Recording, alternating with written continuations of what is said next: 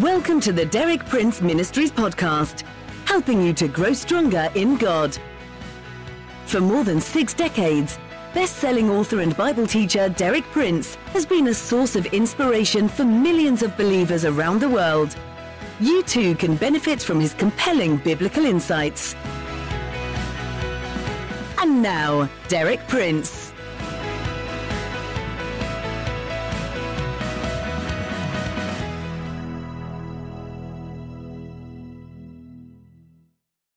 In my talk yesterday, I dealt with God's promise to give wisdom to all who ask Him in faith. I explained that the wisdom presented in the Bible is not super-spiritual or dependent upon understanding complicated theological jargon. Rather, it is simple, practical, and down to earth. In my talk today, I'm going to deal with one particular way in which we often need wisdom and in which God makes it available to us. My subject may be summed up in one word: guidance. Or, if you want a longer phrase, how to find the right way in each situation and circumstance of our life. The promises of God cover this need. We'll turn, first of all, to promises that are found in Psalm 37, verses 4 and 5. Delight yourself in the Lord, and He will give you the desires of your heart. Commit your way to the Lord, trust also in Him, and He will do it. Now, I believe the first verse that I read describes the kind of people who qualify for the promise of the second verse. The promise is, commit your way to the Lord, trust also in Him, and He will do it. But before we look at the promise, let's look at the kind of people that this promise is addressed to. God says, delight yourself in the Lord, and He will give you the desires of your heart. When I was a young believer, I understood that verse in this way, that if I take pleasure in God and do what God wants, then He'll give me the things that I want, the things I want to do or to enjoy. But as I became more mature, I saw that the promise goes much deeper than that. If I delight myself in the Lord, if I really seek to please the Lord and find my satisfaction in Him, then He will give me the desires of my heart in this sense, that by the Holy Spirit He will implant in my heart the desires that He wants to fulfill. And my desires will become godly and God-pleasing rather than self-centered and self-pleasing. So delighting yourself in the Lord will lead to a change in your desires, your motives, and your ambitions. And instead of being selfish and self-centered, you will receive from God by the Holy Spirit desires and motives and ambitions which are godly and God-centered, and through answering those desires and fulfilling those ambitions, God will be glorifying Himself and extending His kingdom.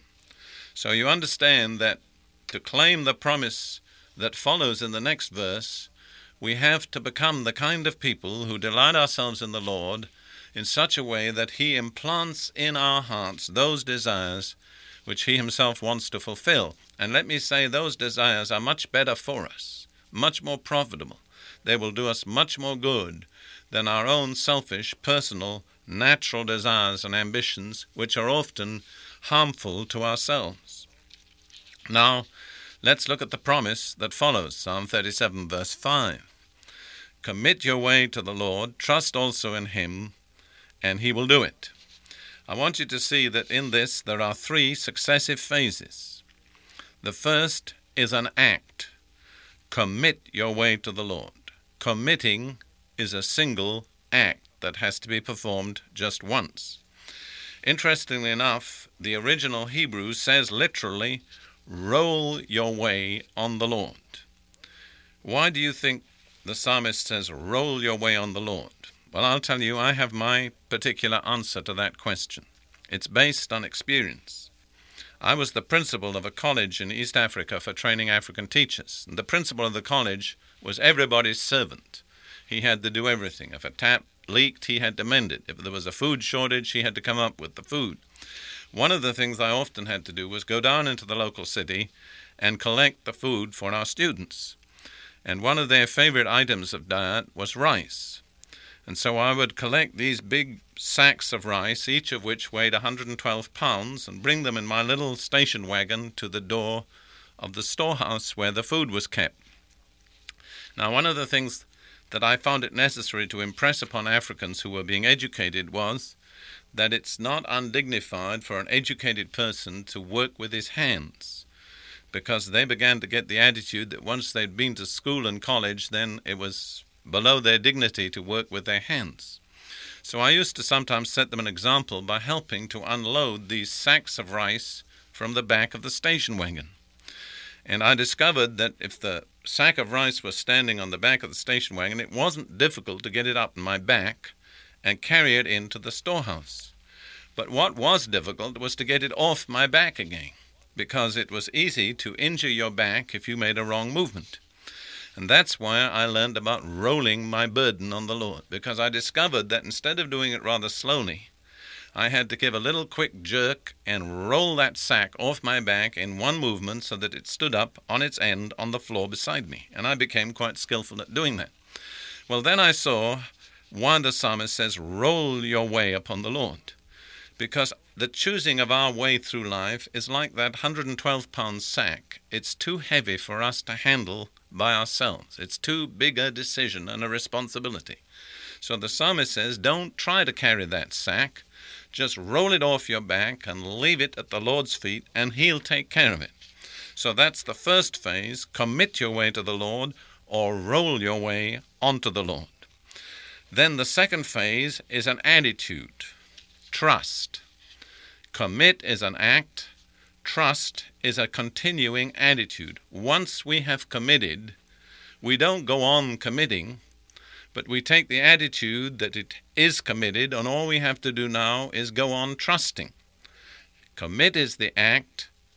Trust is the attitude. The third phase is, in the English translation, God will do it. However, as a matter of fact, in the Hebrew, it says literally, God is doing it. So I understand it this way.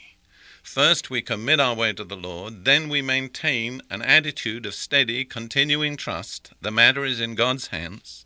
And as long as we continue trusting, God is doing it. In other words, He's working out whatever we've committed to Him, whatever decision, whatever course we need to take, God is working it out.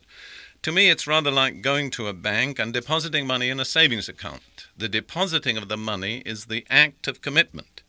After that, you don't keep running back to the bank every day and wondering if your money is bearing interest. You just know the bank is adding the interest to your money day by day. That's an attitude of continuing trust. And as long as you leave your money safely deposited in the bank and maintain that attitude of trust, the bank is doing it. And it's the same with God. Commit your way to Him, trust in Him, and He is doing it. Now we look at another promise of direction from the Lord. This is found in Proverbs 3, verses 5 and 6. Trust in the Lord with all your heart, and lean not on your own understanding. In all your ways acknowledge Him, and He will make your paths straight. The alternative translation is, He will direct your paths. Let's take that alternative and legitimate translation. God will direct your paths. He'll make the right way through life for you. That's the promise. It's the one we need in this present situation. Now, what are the conditions? In a way, they're rather similar to those of Psalm 37. The first condition is trust in the Lord with all your heart. Maintain that continuing attitude of trust, and you'll find that with trust, there always goes peace. When you become fretful and anxious, it's a pretty certain indication that you've stopped trusting.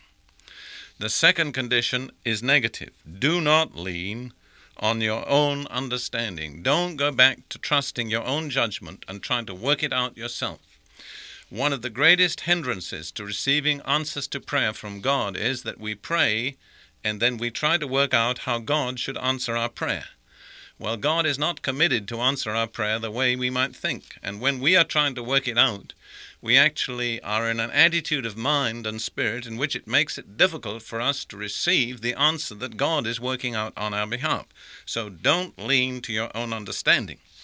The third condition here in Proverbs chapter 3 is, in all your ways acknowledge Him. What does that mean?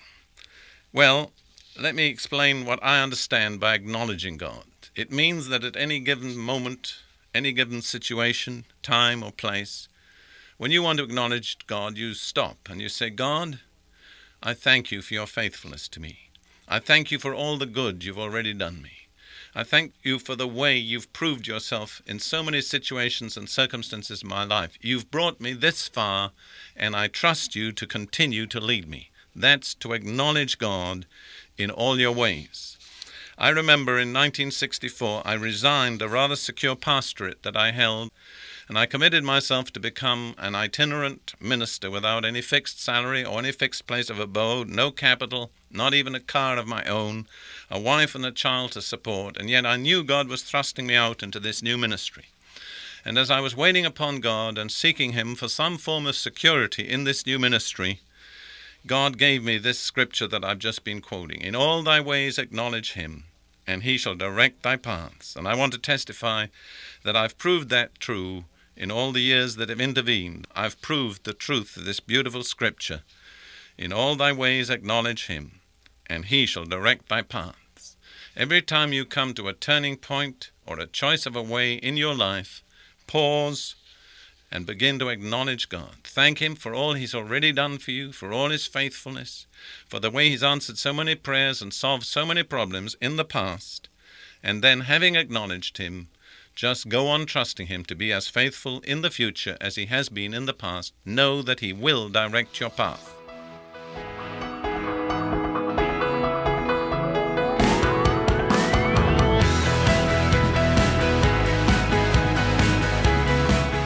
Thank you for listening.